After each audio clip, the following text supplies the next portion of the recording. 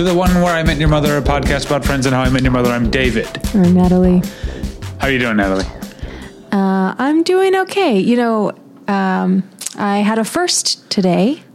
You had a first? Do I know what this is, or did you save it for the... No.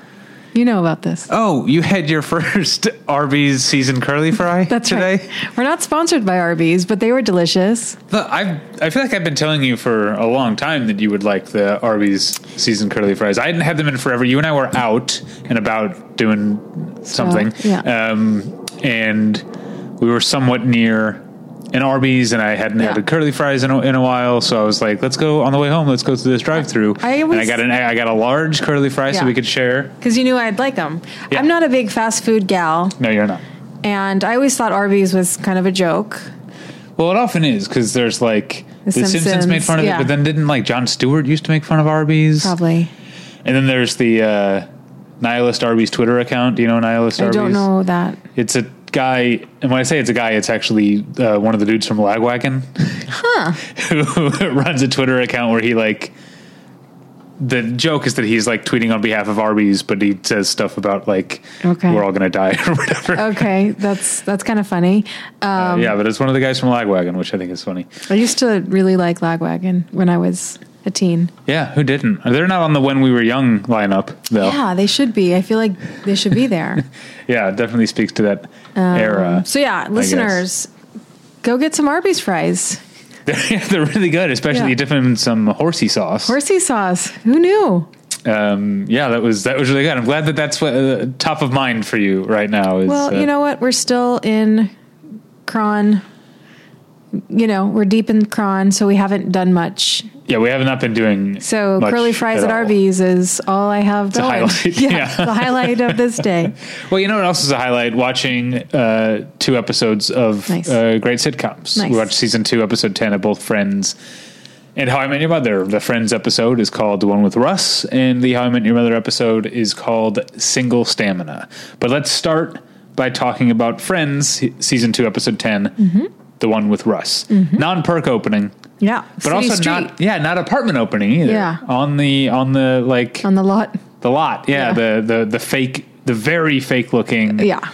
I feel like anyone, like, I guess when this episode would have aired, I would have still been a kid. This aired. We're into 1996, by the way. Okay. This is the first episode that aired in 1996. Okay.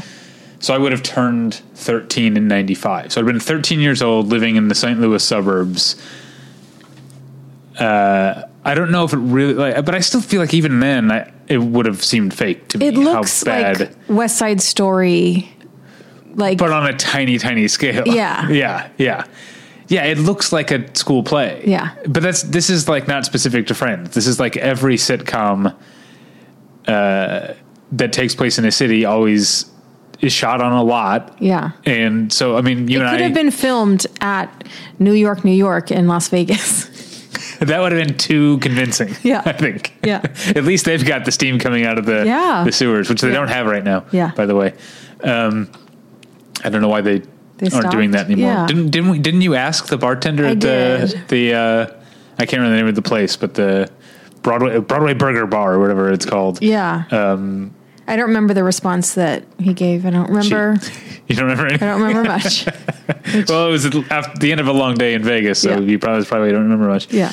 But it is very funny that I was like, like I was probably sloppy. Yeah. But like every sitcom has these fake looking city streets, you know, like Seinfeld, as it went on, got better because, as I know from listening to all the commentaries and stuff on the Seinfeld DVDs, like the CBS Rodford lot kept building a bigger New York street specifically for Seinfeld. Mm-hmm. It's still there now, but they were like, the show's a hit. So like the walk and talks in Seinfeld get longer as the show goes on because they had more of a city street to build on. But some of the, like, they're always, and you see them on sitcoms, but also in old movies, like the streets are always like, the sidewalks are way too big. Yeah. And like, they're always at weird angles. You know what I mean? Yeah. Because I think if you have an actual grid like New York City or Chicago would be, you'd have a long horizon line. They can't do that. So they're always like in weird, like cul-de-sacs almost. Yeah. You know, I think maybe because we're also watching Difficult People, which is shot on New York City streets. On New York City streets. So maybe we're even more aware of it just because we watch an episode of, and they have these like long walk and talks along the streets of Manhattan. Like you can tell that it's authentic. So this, especially, we're watching Difficult People. Right before Difficult People, we were watching First Time for Me, Second Time for You, Happy Endings, which is supposed to be Chicago, but is also very clearly it's just also an LA lot. Yeah. Anyway, we're already way off track. But the reason on the city street in the middle of the night is because Joey's just had a play open, and they're heading out first thing in the morning to see the reviews as they hit like old timey Broadway stuff that I guess like I don't know if that still happened. Like, what happens now? Do they go to? They just go online. They just. But I'm saying, do they sit around at shit? What is the? I'm trying to think of the Sardi's. Is that what it's called? Or Sardi's was here in Los Angeles. What's like the famous restaurant that people go to after plays? I can't remember now. I don't know. On Broadway or off Broadway. Anyway, do they just refresh their phones, I guess, until the reviews are out? Yeah. Which probably doesn't take until 4:00 in the morning now. The reviews online an hour after the play. Yeah. Anyway, so they're there to get the papers and get Joey's reviews, which turn out to be very mean. Bad. Yeah. Very mean reviews. Yeah. There's... sometimes jokes are not about how strong the joke is on the page.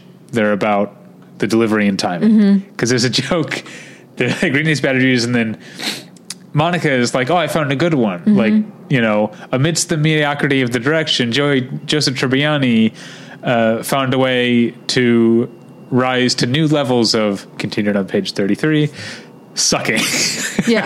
And it's like, you see it coming a mile away. Yeah. And yet it still made me laugh because of that, like the pause and the idea that a review would start off with such purple prose and then just be like sucking.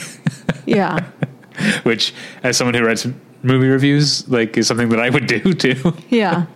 Although wouldn't it like end a sentence on one page, continue? Like it wouldn't pick up like the next word on page 183. So Joey's sad. He's been trying to act for 10 years. He's thinking about giving it up.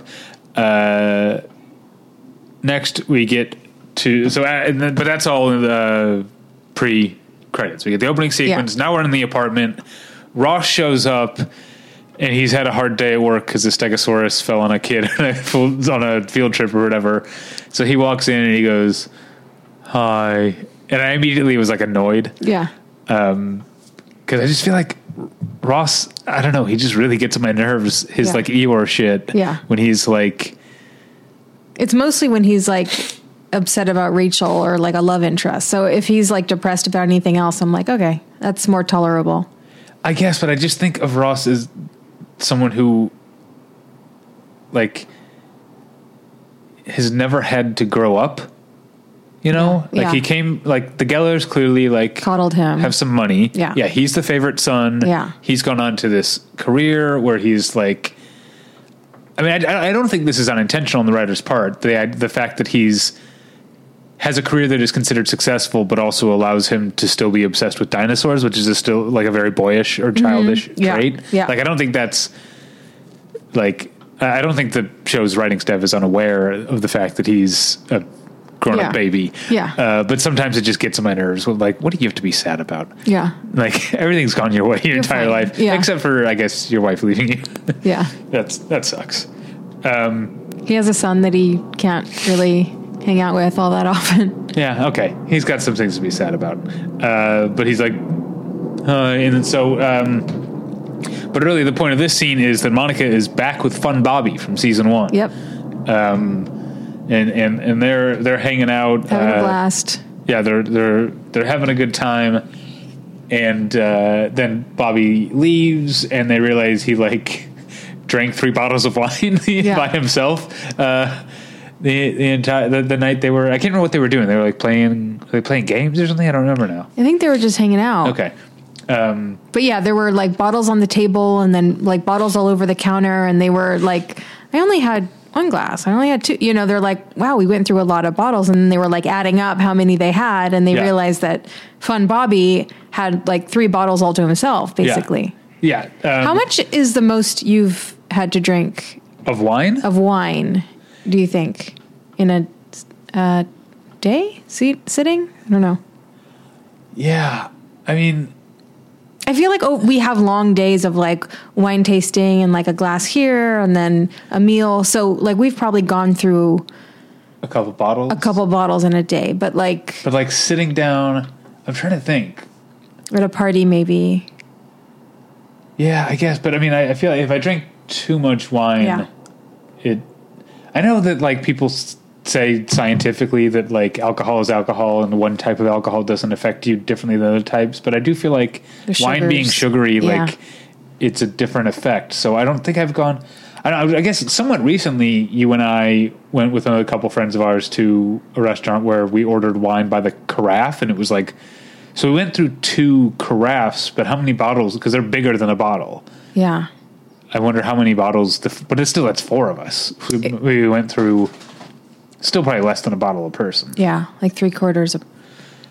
Yeah, so I don't know. I definitely don't think. I mean, I think I have a pretty strong constitution when it comes to drinking. I'm like a German Irish Midwesterner. I'm kind of like bred for it. But 3 bottles of wine would destroy me. Yeah.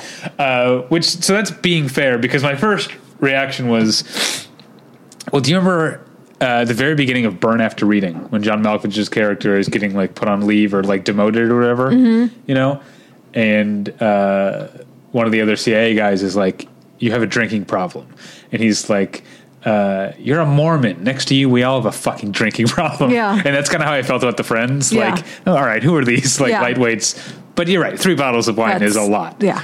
So they realize. But I guess what I'm saying is, here's what like the unhealthy thing I was projecting onto them, because there's it's Fun Bobby, Monica, it's basically all of them minus Ross. Yes. So it's 6 people, 5 of them only needed 2 bottles of wine. I guess my thing was like, you guys should have drank more. You didn't want Fun Bobby to drink all your wine. You guys shouldn't be such lightweights. Yeah, that's a problem. That is a problem. Because that is sometimes how I like. You also have that mentality when it comes to like food, because you have 3 siblings, so it was like, just eat as much as you possibly can. That shouldn't because if translate if we like, there's 6 of us in my, like 4 kids and 2 adults. So the way to think of it is, if you get a pizza that's sliced into 8 pieces, if you want a second slice of pizza, you better be one of the first 2 people to finish. Yeah. And that's still my mentality. Yeah. Like, I still eat. I think I've gotten a little better. You've gotten better, but still you're very much like, I need to know what I'm allowed to eat. So, because I'll easily eat the whole thing. Like, we can't just like have a plate of food and like share it. You need like how much can I have you need to like separate it out, or else you'll eat all of it.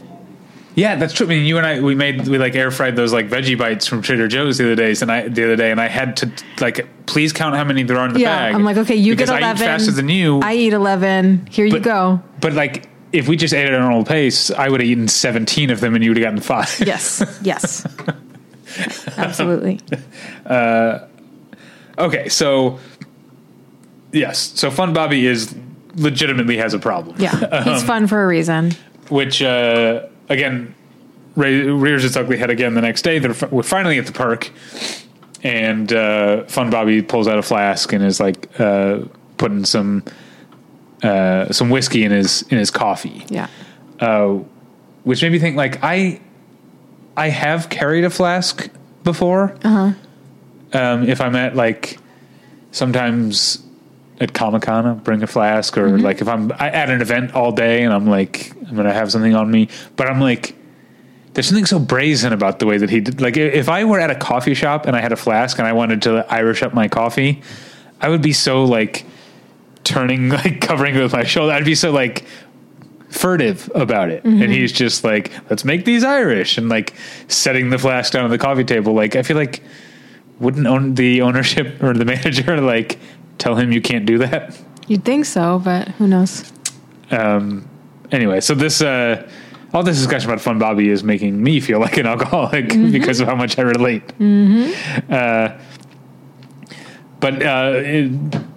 Fun Bobby decides, like, Monica confronts, I like always calling him Fun Bobby, by the way. Yeah. Never. So Monica confronts Fun Bobby. He decides to... He took it very well. Yeah. He says that she's not the first person who's talked to him, but he is touched that she cares, so he's going to try and quit drinking. The real point of this scene is we meet the guy that Rachel's dated. His name is Russ, and he's played by David Schwimmer in some pretty terrible prosthetic makeup where he's got like a more prominent chin, and he's got like how would you describe his lips? They're like full. I don't know. They're fuller lips. I dreaded this because I remembered exactly the one with Russ for this reason, and I don't like it. It's very upsetting. Because it's like an uncanny valley thing. Yeah. Yes.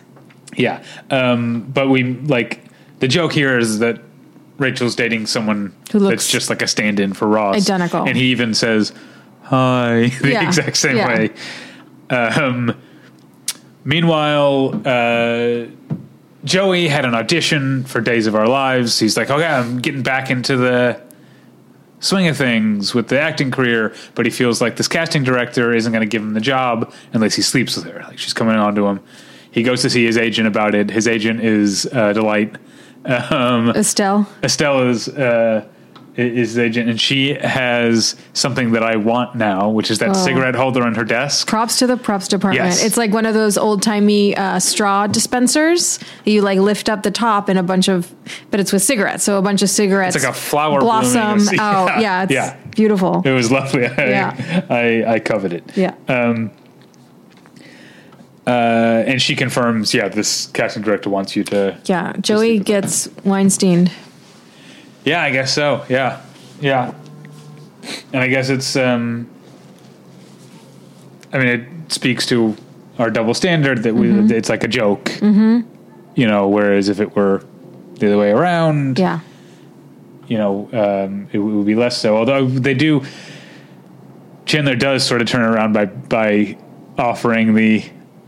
hypothetical to Rachel, like, would you sleep with someone? Yeah. She said, who do I have to sleep with? Me. Yeah. Which I don't know why that would be part of it. Yeah. I mean, we shouldn't make light of this horrible reality of, the industry. Yeah. But, Estelle, calls the casting agent to double check, and she's like, yep, you're going to have to do it if you want this job on Days of Our Lives, which... I don't know if it's a spoiler or a teaser, but they'll call it Duel down the road, and it's very funny. DOOL. Yeah. Duel. Yeah. That's more of a teaser. Yeah. I've got some teasers too, I think. Dr. Draker Moray on Duel. So then you mentioned Fun Bobby is fun for a reason. We get to the actual conflict of the episode, which is that sober Bobby is boring and Monica can't stand dating him, which is funny, also like kind of a weird message. Like, I guess he's so boring it turns her into an alcoholic. But I'm saying if I were an alcoholic, which I'm not, I don't know, maybe I have a problem, but watching this at some point I'd be like, oh, okay, maybe I should try sobriety. And then immediately the show would be like, nope, sobriety makes you boring. You're like, okay, I'm better off drinking. Yeah. So I guess I don't know where to put something. We have these categories on this podcast, right? We have like foreshadowing and we have similarities. Where would I put something that happens on Friends that made me think of something that will in the future happen on How I Met Your Mother? Should I just say that now? Or should I say that? Yeah. Okay. Because David Schwimmer playing a character who looks like Ross, that is going to be a thing on like someone on How I Met Your Mother playing a different character. And the joke is they look exactly like. Is the name weirdly similar? No. I guess not. No. Okay. But the idea of this is the actor from the show. Sure. They're playing a different character, and all the other characters are like, oh my God, that looks like our friend. I feel like this is a common trope. Yeah. This is not quite the same, because we have to talk about Seinfeld. Yeah. This is not Bizarro Jerry, which is also a very, very funny episode. Yes. I love it. Yes. But Happy Endings did a bizarro episode where Penny was hanging out with her boyfriend's friends and they were all just like normal people. And she was like trying to project her friends onto them, but they're just normal people. Yeah. That was very funny. When Elaine goes for like the olives in the fridge and they're all like, what are you doing? Is like the funniest thing I've ever. Yeah. But yeah, you're right. Probably a lot of sitcoms have done this. What I'm saying is, How I Met Your Mother being How I Met Your Mother, they are going to run with it. I'm sure, yeah. All right, so, and then we get, there's a running joke in this episode where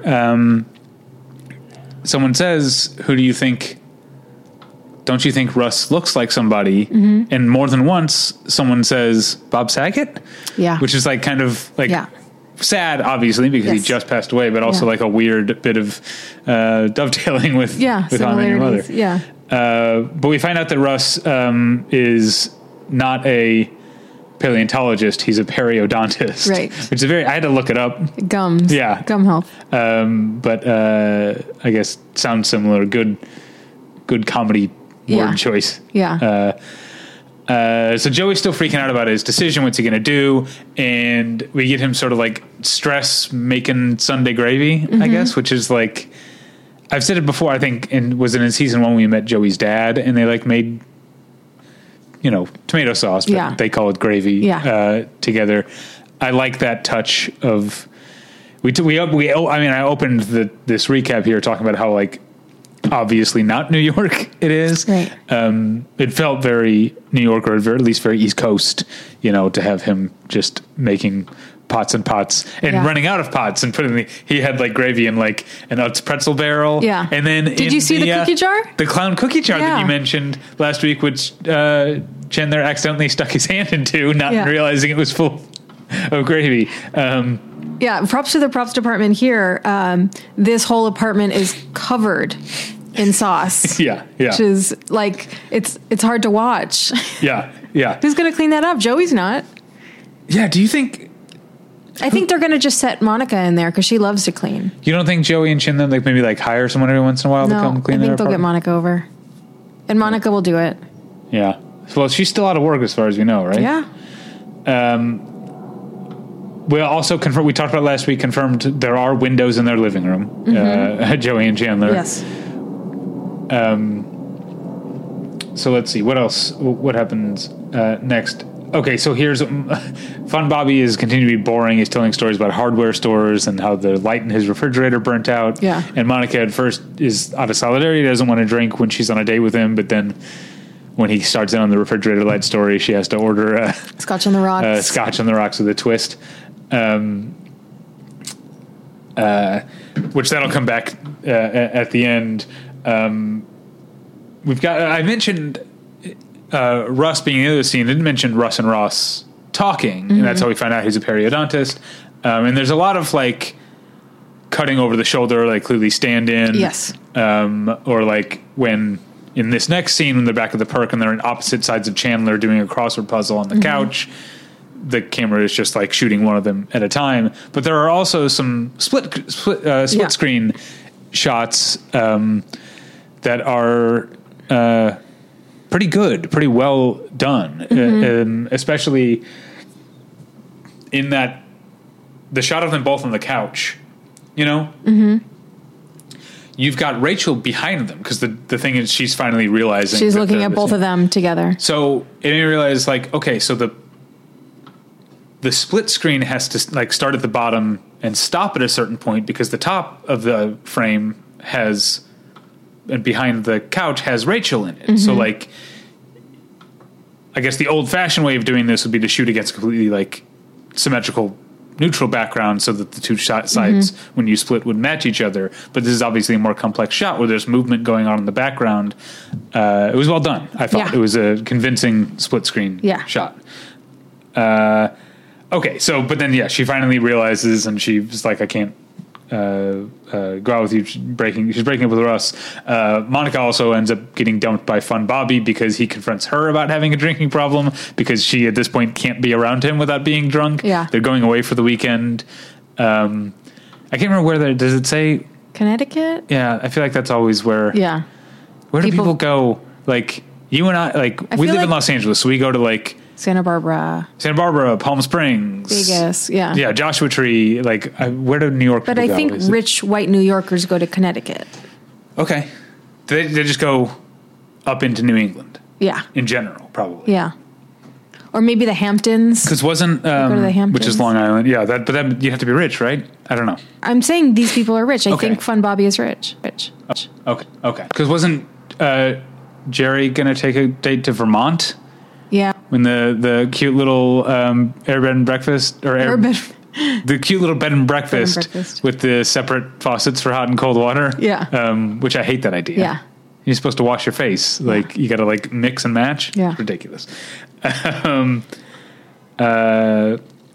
yeah, they break up, which leads to a funny like wordless joke of Chandler and Ross both having to fork over money to Rachel and Phoebe because they lost a bet that Bobby was going to break up with her, I guess. And then Joey comes home and he's like, I stood up for myself and I didn't sleep with the casting director and she offered me an even bigger part, and then like implied that he did sleep with her to get the even bigger part. And so Rachel and Phoebe have to pay. It was only implied because he's like, now I need to go take a shower. Yeah. All very, very smart stuff, smart business. And then we end at the park with Russ is there and he's sad that Rachel broke up with him. And then Julie happens by, and then Julie and Russ share a meaningful look. Yeah. End of episode. Yeah. Cute for both of them. Love at first sight. Yeah, exactly. Did you have any other stray observations? You want to move on to funniest moments? Yeah, let's move on to funniest moments. Both of mine are Phoebe lines. Or at least, they are Phoebe lines. When Phoebe is trying to convince Rachel that Russ and Ross are similar, and she's like, Ross, and Rachel is like, Steve, Sleeve, and Phoebe goes, okay, no one is named Sleeve. Yeah. I thought that was funny. I don't remember the context of Phoebe's, oh no. But she does that a lot. Well, she also says, after they had like the entire conversation about him drinking 3 bottles of wine and oh my God, Fun Bobby's an alcoholic. The next day at the perk, when Fun Bobby announces, I'm going to try and quit drinking, Phoebe goes, oh, why? Yeah, that was very funny. Yeah. Because she felt awkward and like gets up to get a slice of cake. Right. To get out of the awkward situation. So I have a funny, I don't actually know who says this, but when Fun Bobby comes and picks up Monica to go on their trip, it's like a slow knock and someone says, even his knock is boring. Yeah, I think that was Rachel who said that. Yeah.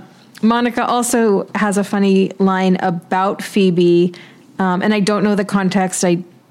Maybe you'll remember, but Monica says she's upset because she buttered a spider into her toast. And she does like the movement of like taking a knife and buttering toast. And in my mind, I just thought of like, yeah, that would make Phoebe sad. That would make anyone upset. Yeah. You know, that's a terrible image. Yeah. Oh, poor spider. Yeah. Should we move on? So was the spider on the knife or in the butter? Or on the toast? I think it was crawling across the toast and she didn't realize it until after she like dragged the butter across it. Okay. Poor thing. Poor thing. Should we move on to Friends but make it fashion? Yeah. All right. I think I said this about this time in season 1, but I like that we're deep into winter now because I like the winter fashions. Yes. And Joey has a very fetching peacoat and striped scarf combo. There's a lot of good fashions in this episode. In the first scene, Phoebe has a Mona Lisa print dress, but she also has white go-go boots. And I love them. All right. Also footwear. Ross is wearing his burgundy Docs again. Really? I didn't. You never notice them. I always like want to point them out, but again, I know. I'm like, we don't talk during these episodes, so I'm not going to point it out. But I'm like in Shawshank Redemption. Like, how often do you ever look at a man's shoes? Natalie does. Natalie looks at shoes all the time. I look at everyone's shoes. I should start looking at men's shoes more. Notable mentions also. Phoebe has a vest with the New York cityscape. Did you notice that? I didn't notice that. Okay.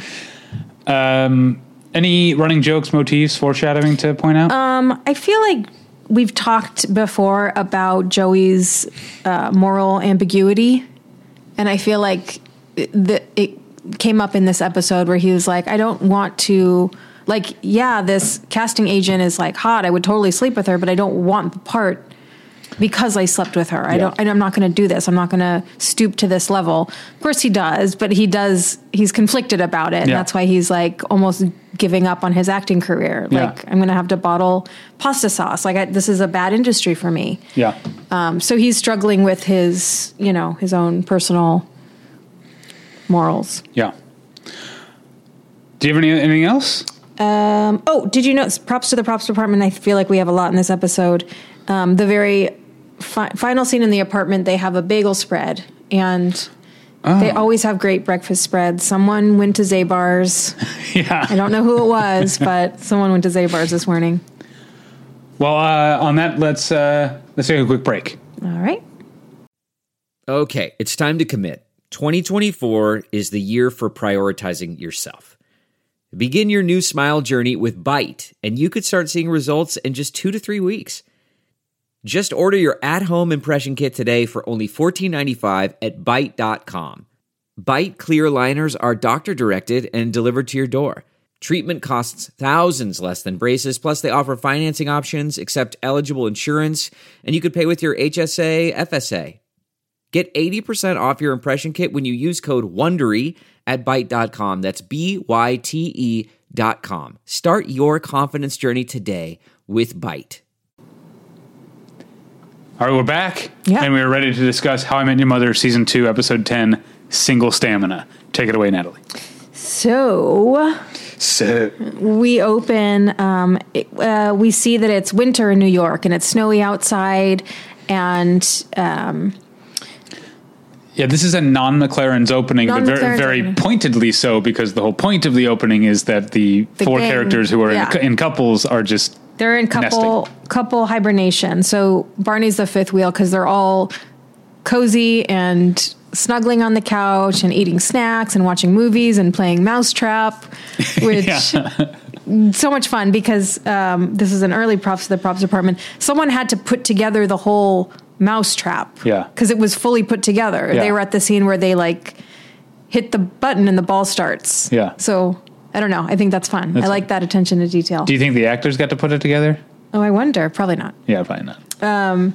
So yeah, they're in couple hibernation. Barney is constantly like trying to rouse them to get them to do fun things. And they're like, oh, it's past 9 o'clock. Yeah. I'm already in my jams. I have soup belly. I have soup belly, which grossed me out a little bit. But then all is well because Barney's brother is in town. Yeah. So we learn, because Robin hasn't met the brother. So they're like, just so you're not surprised, Barney's brother's gay. I just don't want to shock you. Yeah. And then Barney's brother, James, comes to the door and he's black. Yeah. And Robin's like, you didn't mention that part of it? And he's played by Wayne Brady. Yeah. And I like that Ted at first plays the like colorblind card, but then is like, no, I'm just kidding. I was just messing with you about like not specifically saying like, be warned he's gay, but not mentioning that he's a different race than Barney. Yeah. So he's, James is Barney's gay black brother.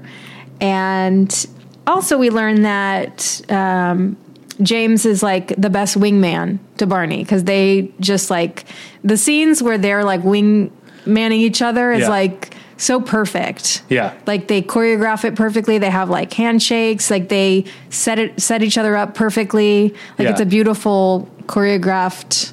There was one, I can't remember what it was, they like had a name for their move. Yeah. When Wayne Brady like came on like a brutish, like handsy guy, and then Barney swoops in and saves the day. Yeah, they had a name for that. He approaches the girl like from like, oh, I love your sweater, meet my friend, so like they have all these different tactics, and we see a lot of them play out.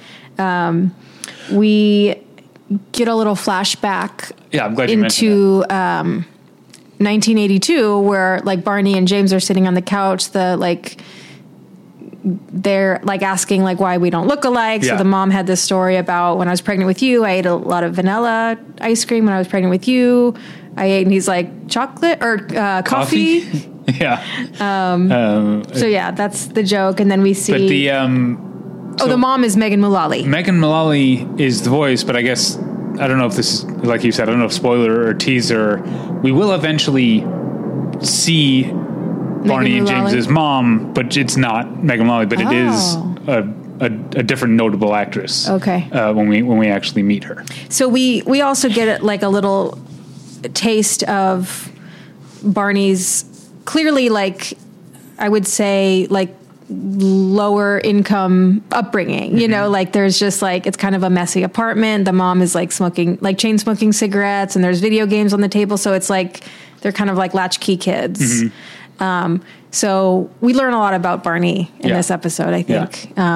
We learn about why he suits up, you know. Right. Yeah. There's a whole we kind of see a softer side of Barney. And we've seen like little sprinkles of it, and you've kind of teased more of it.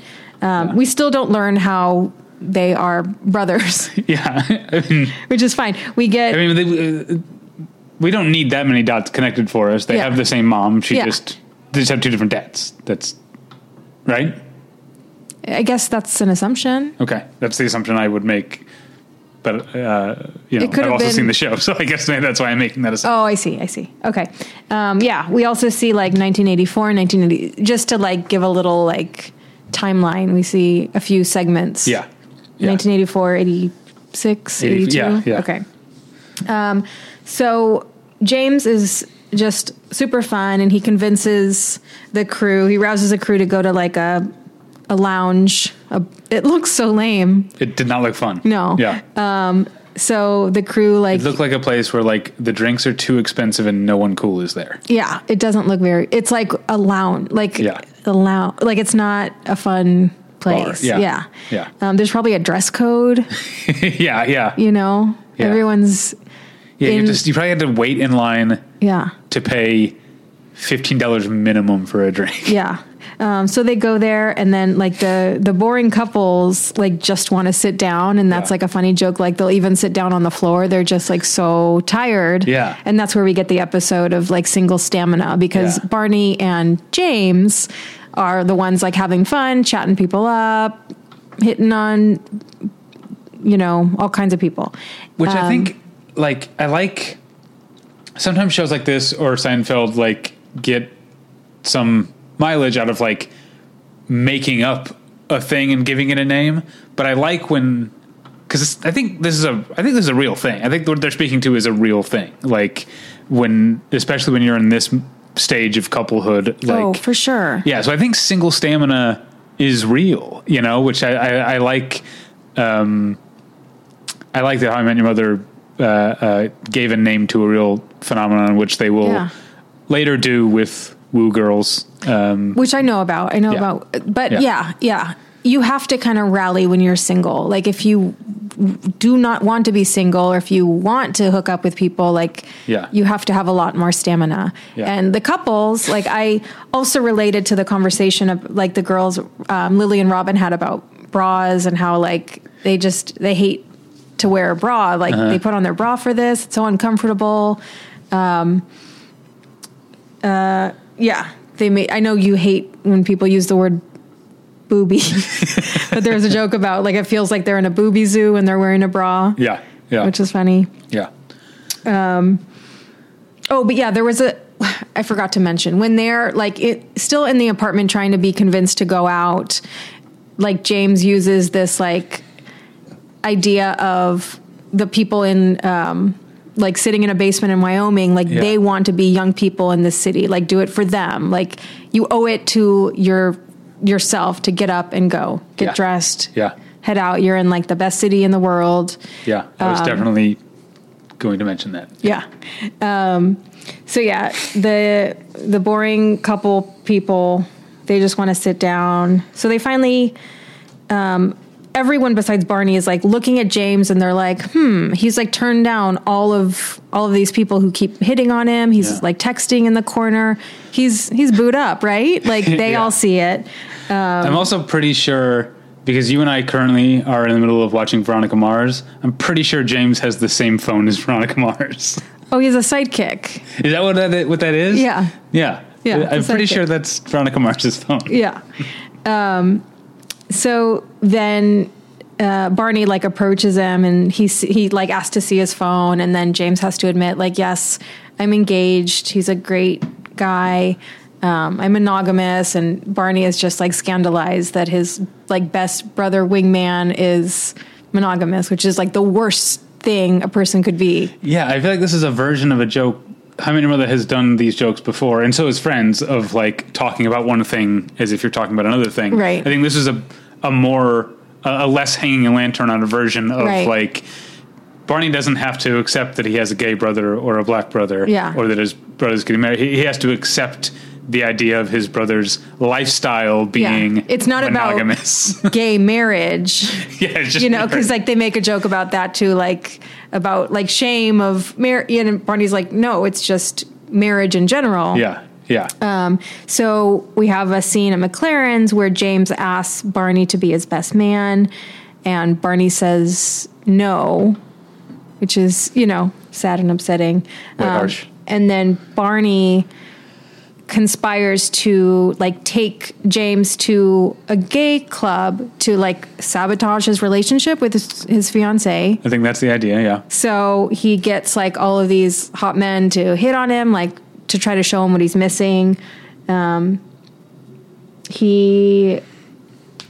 doesn't work, but everyone else goes to the club, and the gals are loving the attention from all the gay men, and Marshall and Ted are like initially excited about it, but then they get sick of it, and then the girls are like, well, now you know how we feel at the sports bar or whatever. Yeah. So it kind of like a little role reversal. Yeah, and I wanted to ask you, like, how close, like, the idea that like, oh, gay men aren't ogling us, which I feel like is not entirely true. I feel like men like look at women whether they're gay or straight, but it's just a different way. I've been groped more at a gay bar than I have, but it's like, it's different. But it's different. But also the idea of being like, we see Lily and Robin like get in the cage and dance. Yeah. And the idea of being able to dance completely carefree is probably, I was going to ask you, is that relatable? Yes, but it's like so overdone that like people even joke about it. Like the bars in West Hollywood are all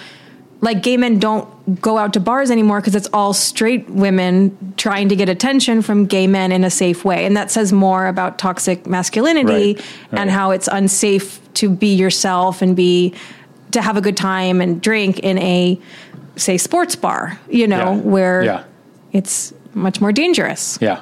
So yeah, I mean, it's a sad reality of things. Yeah. But yes, I do enjoy a gay bar.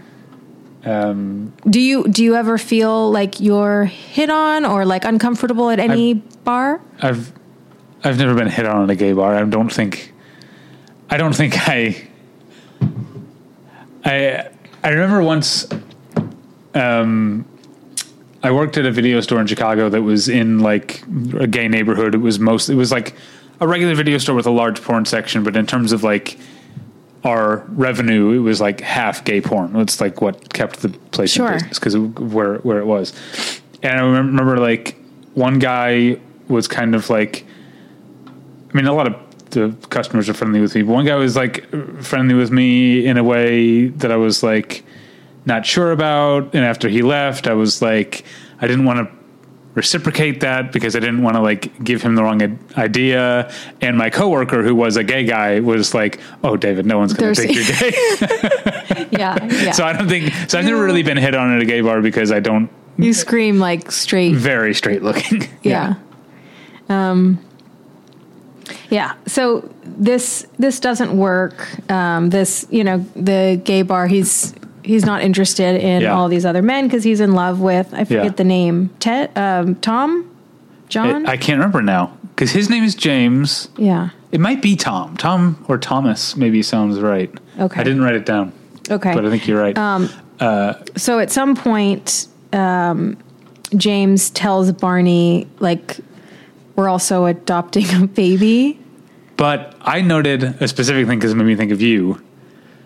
When he's telling the story about how great, let's say Tom or whatever is, he talks about Tom haggling over antiques and getting them a lower price, which I'm looking at our bar cart right now, which you like knocked. You got them to knock $10 off because of like a weird wheel on the bar cart. And I was like, oh, I get it. I am a great negotiator. Mm-hmm. I am my mother's daughter. Yeah, that's right.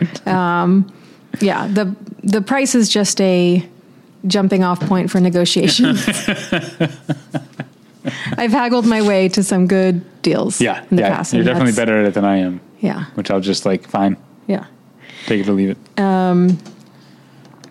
So yeah, we learned that, Barney's going to be an uncle, which is great. And he's the quickness with which he goes from being completely opposed to being like, there's going to be a baby. That was my funniest line. Oh, I'm sorry. He was so delighted and it was so sweet. Yeah. It was sweet. Yeah. I have more funny, but, then we flash forward to, James and Tom's wedding where Barney is giving the best man speech. They do have a baby who's very cute and suited up in a cute little baby suit. We see that Marshall and Lily are in fact married. Yeah.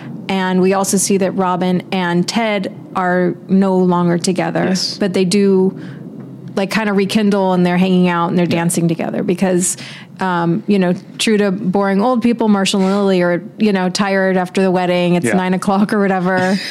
And Robin's like, I think I'm going to like stick around for a while. Ted does too. And they're dancing. That's kind of sad, but it was kind of sweet. Like we knew it wasn't going to last. I knew it wasn't going to last and I'm not even that familiar with the show. But I like the writers giving themselves that, like, here's what we have to write for next year. Yes. Yes. We have to write a wedding and we have to write a breakup. Yeah. So the little like funny tag, I guess, is like, Barney is like hitting on the ex-girlfriend of the groom. Okay. And they're making out and then he like makes eye contact with the baby who is going to be his like future wingman. Yeah. Yeah. So it was also interesting that like that's why Uncle Barney is called Uncle Barney, not necessarily because Ted calls him his brother, but that's just his name. That's just his name. That's how he became Uncle Barney. Yeah.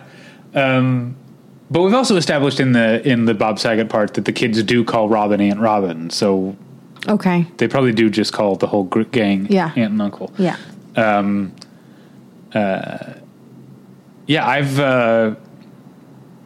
my co-host on Battleship Retention, Tyler, he has two boys who are almost a year and a half old, twins, and they're not speaking yet. I don't think year and a half olds really talk, but Tyler's also already told me like I will be Uncle David, which is very exciting. Yeah. I mean, I'm an uncle many times over in like actual familial like blood ways, but I've never been an uncle. I've never been called uncle by someone I wasn't a blood relation with. Yeah. I'm kind of excited. Yeah, that's cute. Yeah.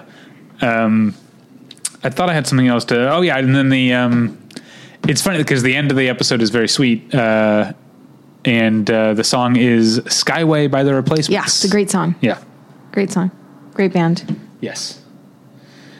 Should we move on to funniest moments? Yes. And you start us off. So one of the funniest was, there's going to be a baby? Yeah. Like Barney softening in a very cute way.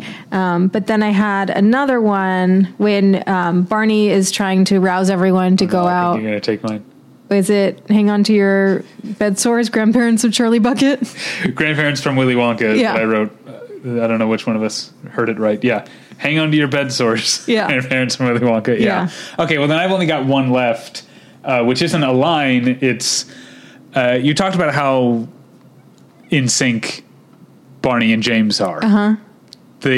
When James is showing off his new suit and Barney like instinctively starts doing like a fake fashion shoot, like crouching and like James is like posing like that. It was very funny and happened so naturally that we immediately like it was again, very funny, but also a great way of illustrating how alike these two are and how much they are in step with one another. Yeah, and you can kind of imagine how, like, they probably did that when they were very young, you know, like that started early. Yeah.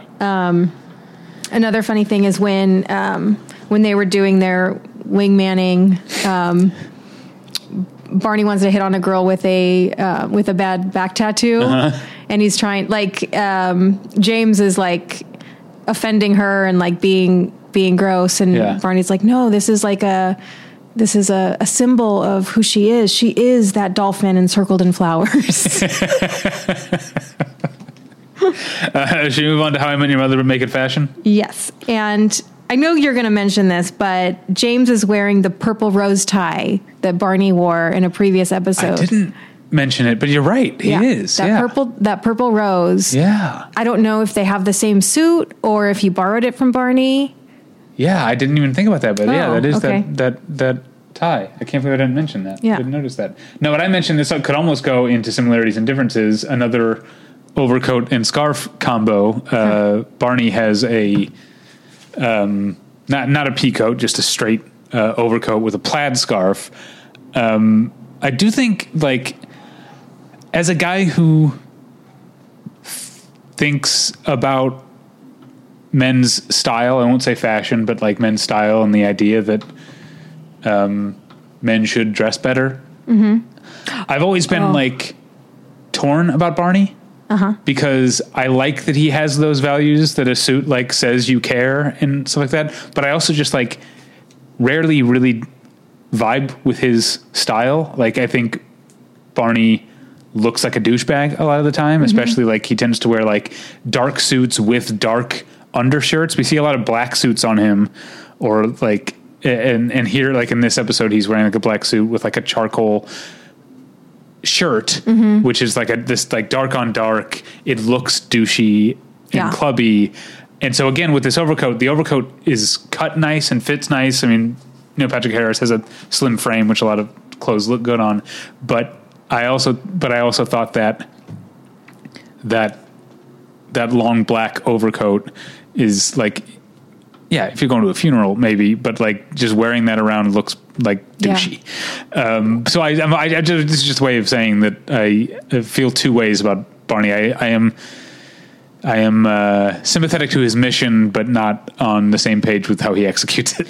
Well, it's interesting. Like, I think it goes a little deeper than that. We learn about how he like suits up to like kind of distinguish himself from the like t-shirted masses, you know, and this might speak to like his humble upbringings and how he's insecurities and how he wants to kind of break away from that. Yeah. So we should also mention, of course, we got in season 1, we got that backstory of how he used to be a crunchy granola hippie type.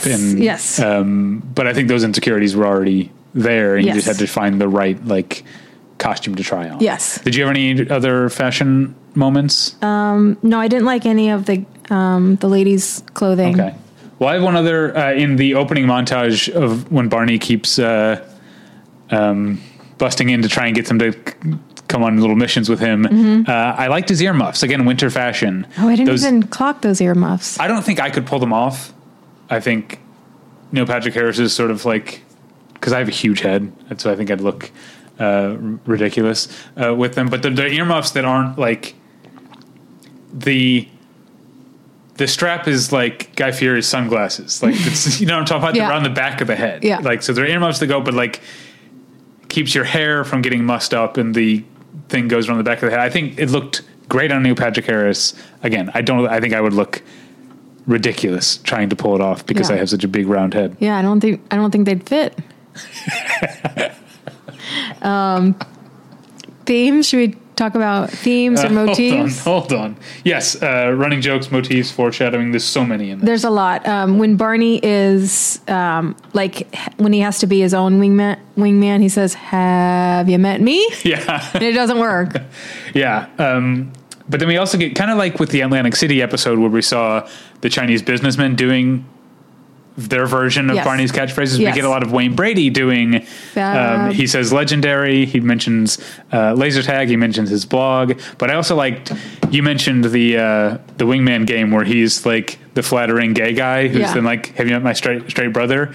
And he does I can't remember what word he was saying. Oh, it was fab. Wait for it. But he didn't say wait for it. He said, don't you go nowhere. He said, fab, don't you go nowhere. You list. Yeah. That was good. I liked that. Also, just minor teasing. This won't be the last time we see Wayne Brady as James. This is not a one and done. We'll see more James. Also, Barney drinks a Red Bull, which I feel like we need to mention every time Barney drinks a Red Bull. Because it's almost like he uses it almost like Popeye spinach. Like, remember, he was drinking Red Bull when he was trying to satisfy the cougar, Jane Seymour. And here he pops a Red Bull when he's getting the bright idea of like how to sabotage his brother's engagement. Yeah. So those are the ones I mentioned. Did you notice any? I forgot to mention that in like when Marshall is at he wants to, like, there's that whole joke about him wanting like a fruity drink, but it not being socially acceptable for men to order drinks with little pieces of fruit in them. Yeah. But when he goes to the gay bar, he feels like free to be himself. Yeah. So we also get a bit more of that when they're like back at the apartment, and he like makes one in the kitchen. He's like toiling in the kitchen to make this like beautiful fancy drink with like all kinds of fruit and colors in it. And Lily's like, "Oh, thanks for me." And he's like, "Yeah," because he's so pleased with his concoction. Yeah. He's like giggling to himself. He's so excited to drink it, but that's funny. Yeah. I guess that's props to the props department. Yeah. How about similarities and differences? Well, we talked about Bob Saget. Yeah. Before I wrote that down. There's also both episodes. We've talked before about how obviously there's 6 characters in one show and 5 characters in the other. They're not always going to map 1-to-1, but Joey and Barney have a lot of similarities in terms of being like horny playboys or whatever. Mm-hmm. And we saw the softness and the thoughtfulness of both characters in this episode. Yes. But what I really wanted to mention is that I feel like these 2 episodes next to each other they kind of underline how I've always felt about the world of How I Met Your Mother just seeming so more relatable to me, because like I admit that Fun Bobby clearly has a drinking problem, but the squarish panic over it versus the what's the word I'm looking for? Like the study of how people behave when they're single, when they're couples, or when they're straight, like a lounge versus a gay bar, like that. It actually felt like sometimes Friends feels like it's written by people who are way older than the characters and don't know what people in their late 20s and early 30s in New York City would actually be doing. Yeah. Whereas How I Met Your Mother actually sometimes feels like I believe the writers are similar to these characters, have similar experiences, and are bringing some more authenticity to it. Yeah. Yeah, I think that's true. And maybe it's my like pandemic brain, but that lounge and How I Met Your Mother, it was way too packed with people. It was hard to watch. There was nowhere to like walk and mingle. It was just like a sea of people like sitting in groups. But we've been to places like that, you know? Yeah, but I feel like I thought about this. Obviously, is a different visual scheme, and people outside of LA and under or over a certain age won't even know because this bar isn't even there anymore. But the room between the bar and the bathrooms is Good Luck. Mm-hmm.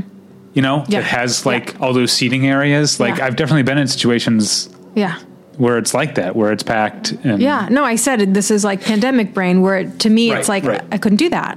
Yeah. Oh, fun times we're in. Well, speaking of fun times, let's play favorites. Let's play favorites. Okay. 3, 2, 1. How I Met Your Mother. Yeah, they're just firing all cylinders. Also, like facial prosthetics. No, thank you. That's really what it boils down to. I was dreading this episode. Yeah. Wow. It was like it's like a phobia thing. Yeah. I don't like it. Yeah. I just think that, but it was a good episode. Yeah. How I Met Your Mother is just this stretch of them, and I think it'll last.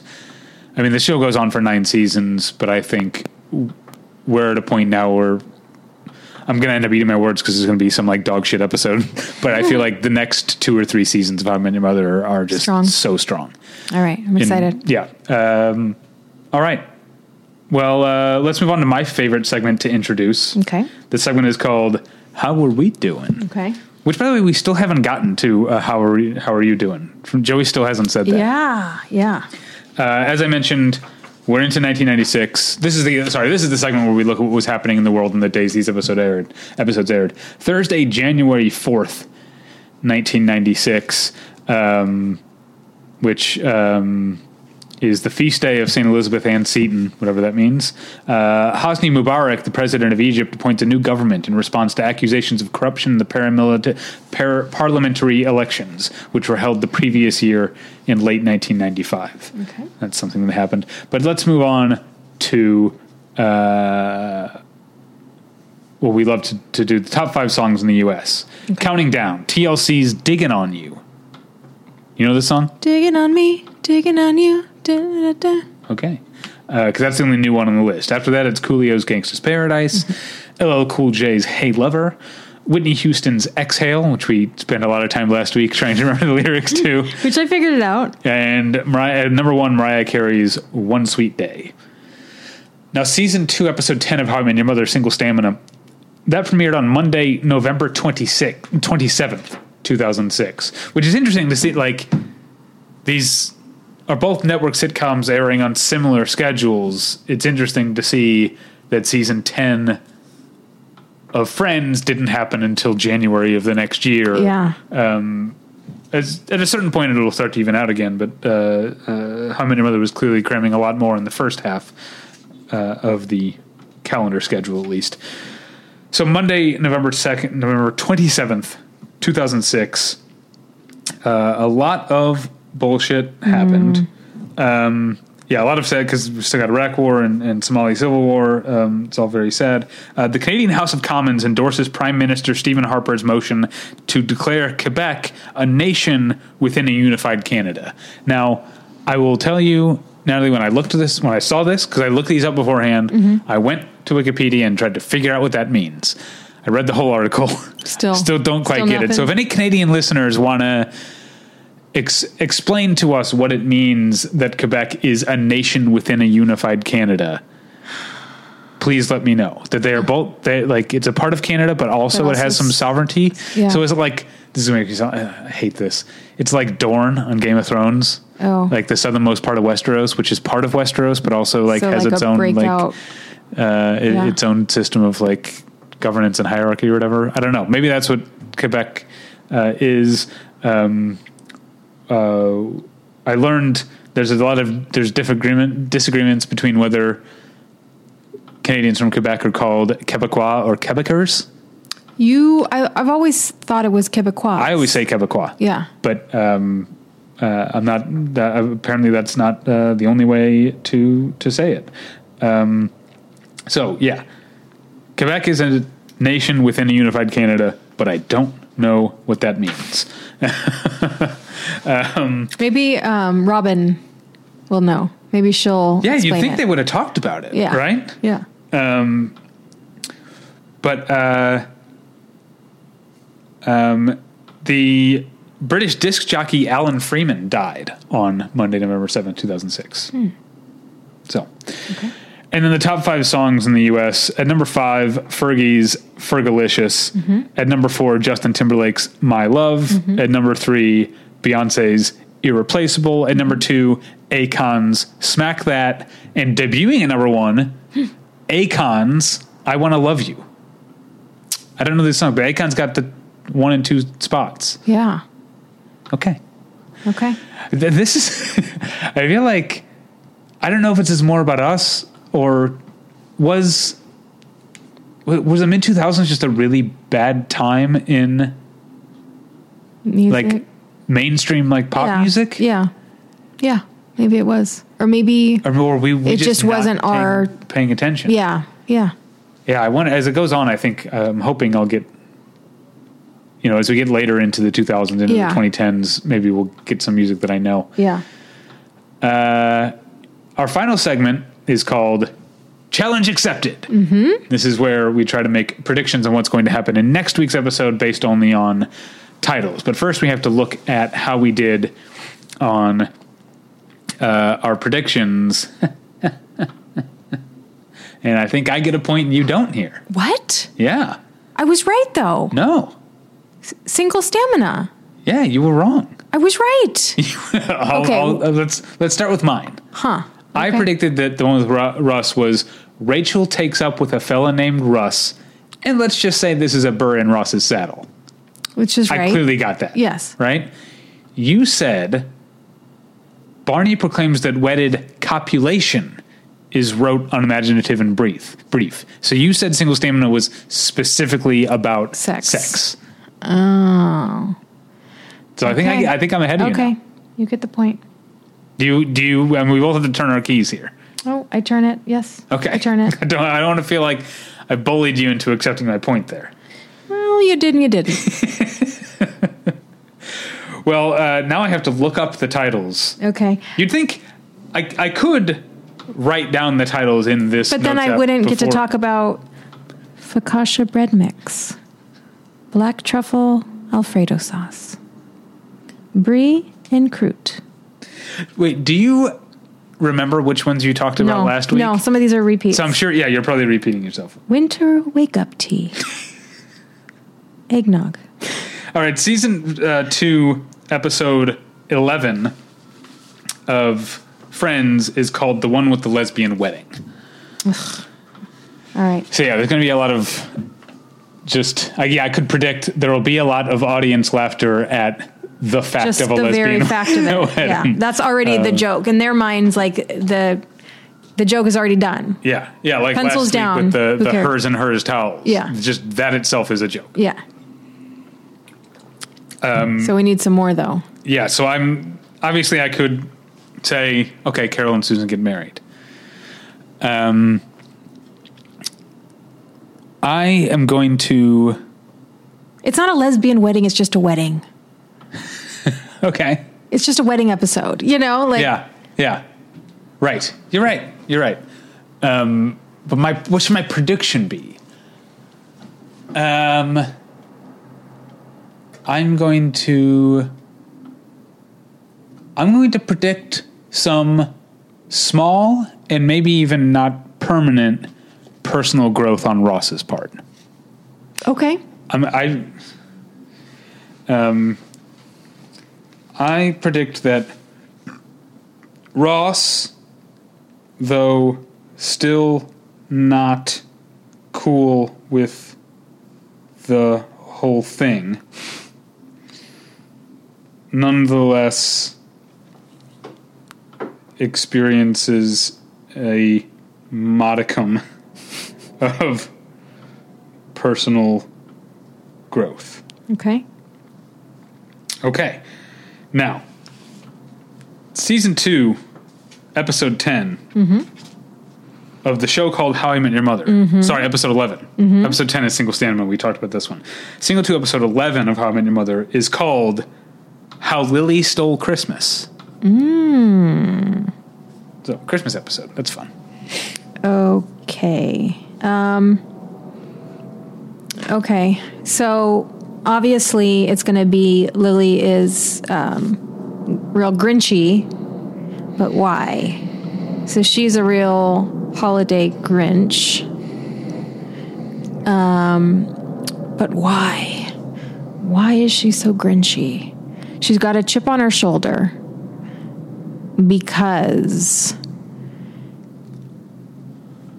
she's not Jewish, is she? I can't remember if she's supposed to be.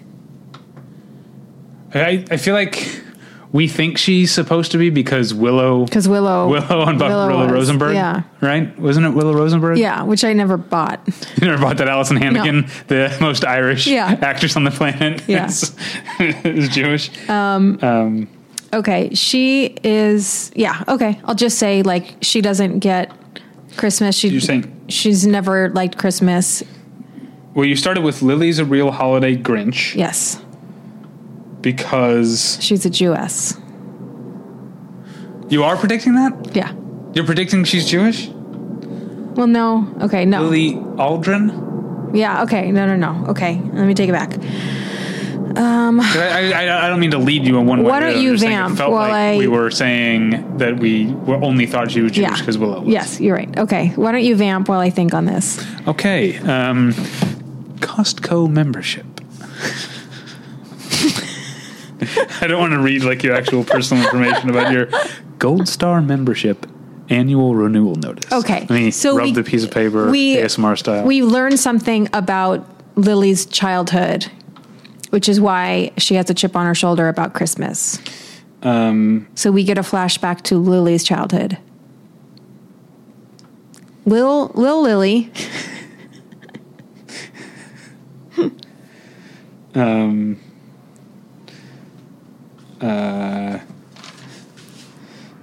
Lemon ricotta, truffle pecorino, olive and herb mixed nuts. Okay. Lily's a real holiday Grinch because of some bad shit that went down when she was knee-high to an elf. Good one. Okay. That's it. That's all the segments. I am now leading in the in the challenge again for new listeners. At the end of the season, whoever has the least predictions right has to donate $500 to the charity of the winner's choice. Yep. In season 1, we tied, so we each donated $250 to charity. Which, let's be real, we're going to try to skew the results, so we each donate $250 to each other's charity. Yeah, that is kind of the bit that I think we're working on here. Yeah. But as of right now, I am ahead. Right. Okay. Yeah. I mean, if it's like a shocking imbalance of points, I'll do 500. Yeah. But I'm only ahead by one. I'm pretty sure we'll get this to work. I don't know. I'm pretty bad at this game. And not really. We, like I said, we're tied. If you're bad at it, I'm bad at it. Like I said, I'm bad at this game. Well, you can find this podcast wherever you find podcasts. You can also find a post for this podcast every week at battleshippretension.com. Battleshippretension.com is also where you find my other podcast as well as my movie reviews that I post. This week I reviewed the restoration of a 1962 film called The Olive Trees of Justice. You can find my review there at battleshippretension.com. You can email me at david@battleshippretension.com. You can follow me on Twitter at davypretension. And of course, you can comment at battleshippretension.com. And more importantly, you can email us at theonewhereimmetyourmother@gmail.com. Yes. Which people should do. I feel like people mostly comment on this show by tweeting at me. Which is fine, because you tell me. Actually, I have a couple to tell you about. Also email us. Natalie would like to hear from you too. Yeah. In fact, Natalie, where can people find you on the internet? Just email us. That's about it. Also, if you like this episode, if you like this podcast, why don't you rate and review wherever you get your podcast? Tell your friends, tell your mothers. I'm sure we would all like to hear more fun podcasts. Most definitely. Until next time, see you in Nobody Cares Wyoming.